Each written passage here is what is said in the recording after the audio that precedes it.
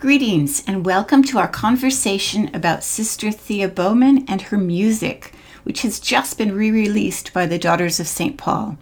You'll be hearing the voices of Sister Anne Flanagan and Father Maurice Nutt. He considers himself Sister Thea's spiritual son and is currently helping promote her cause for canonization. Enjoy!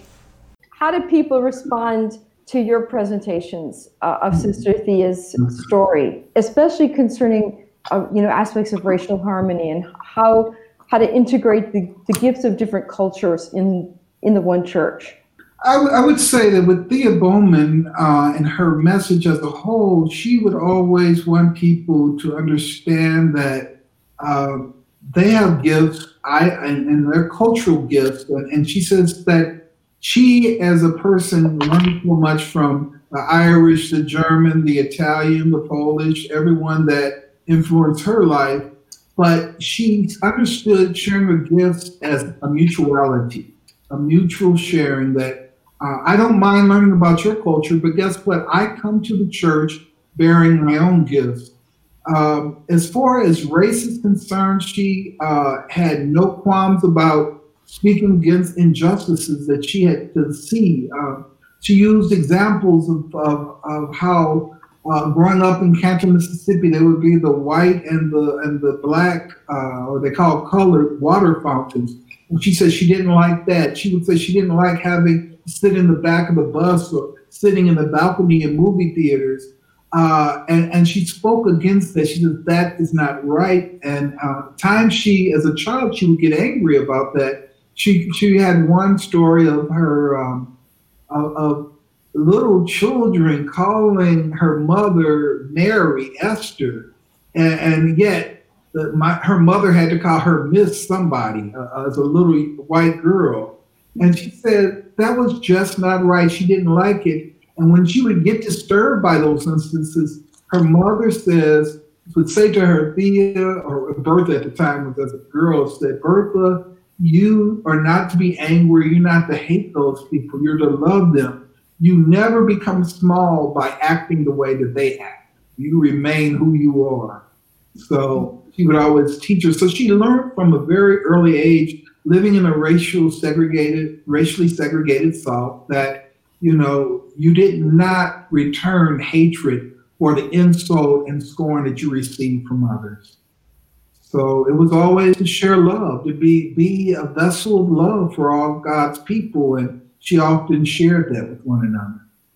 I would say that today, if Thea is alive, everyone often asks, if she was alive now. Well, Thea would be at every pivotal event that has happened in regarding race. She would have been at Barack Obama's inauguration.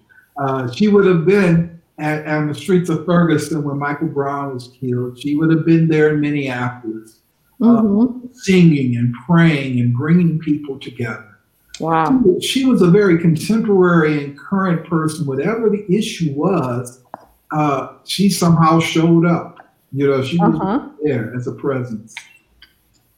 In my book, I mentioned how you could look at contemporary Black Catholic history and the Black Catholic movements by Thea's life, because there was nothing that happened that she wasn't present at. The founding of the Black Sisters Conference.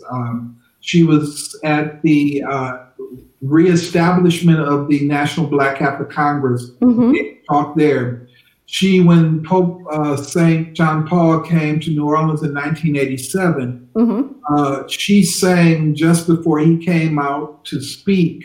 No, actually, after the Pope spoke, she came to the microphone while John Paul was standing there, and she sang the song, the spiritual, Lord, I want to be a Christian in my heart. So it's kind of wonderful to know that I was there witnessing a saint in Pope John Paul II and a future saint singing to him.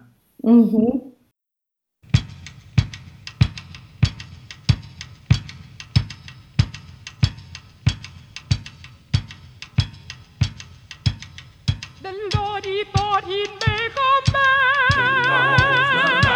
He made him out of mud and sand. He thought he'd make a woman.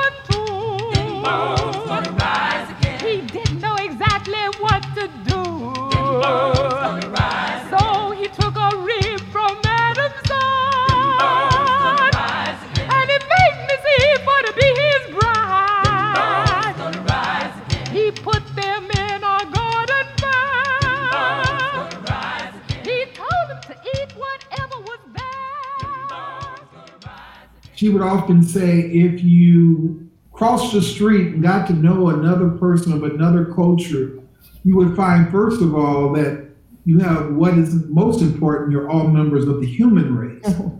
That there's so many things in common, but we don't know that because we don't communicate, we don't talk, we don't walk in one another's shoes. And so she was very much intent on trying to bring people of different races and nationalities together so that they could come to understand their commonality, not only as citizens of the universe and children of God, but that even in the differences, that you are enriched by others' differences.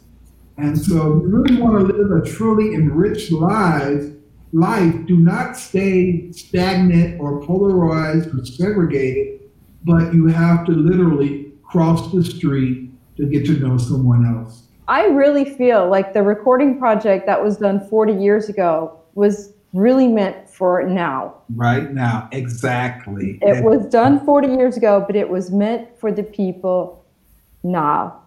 Because it's so true. And that's why, well, when I first thought about having you all do the revival of our music, it was in celebration of her 30th anniversary.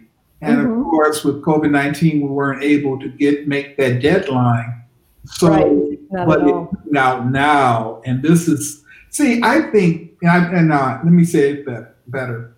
I believe Sister Thea continues to control everything, even in this canonization process, that she knew that this would be the right time, the most appropriate time for her music to be re-released, to touch the lives and hearts of everyone, to know of God's love, that God sees us all equally, that we're all God's creation.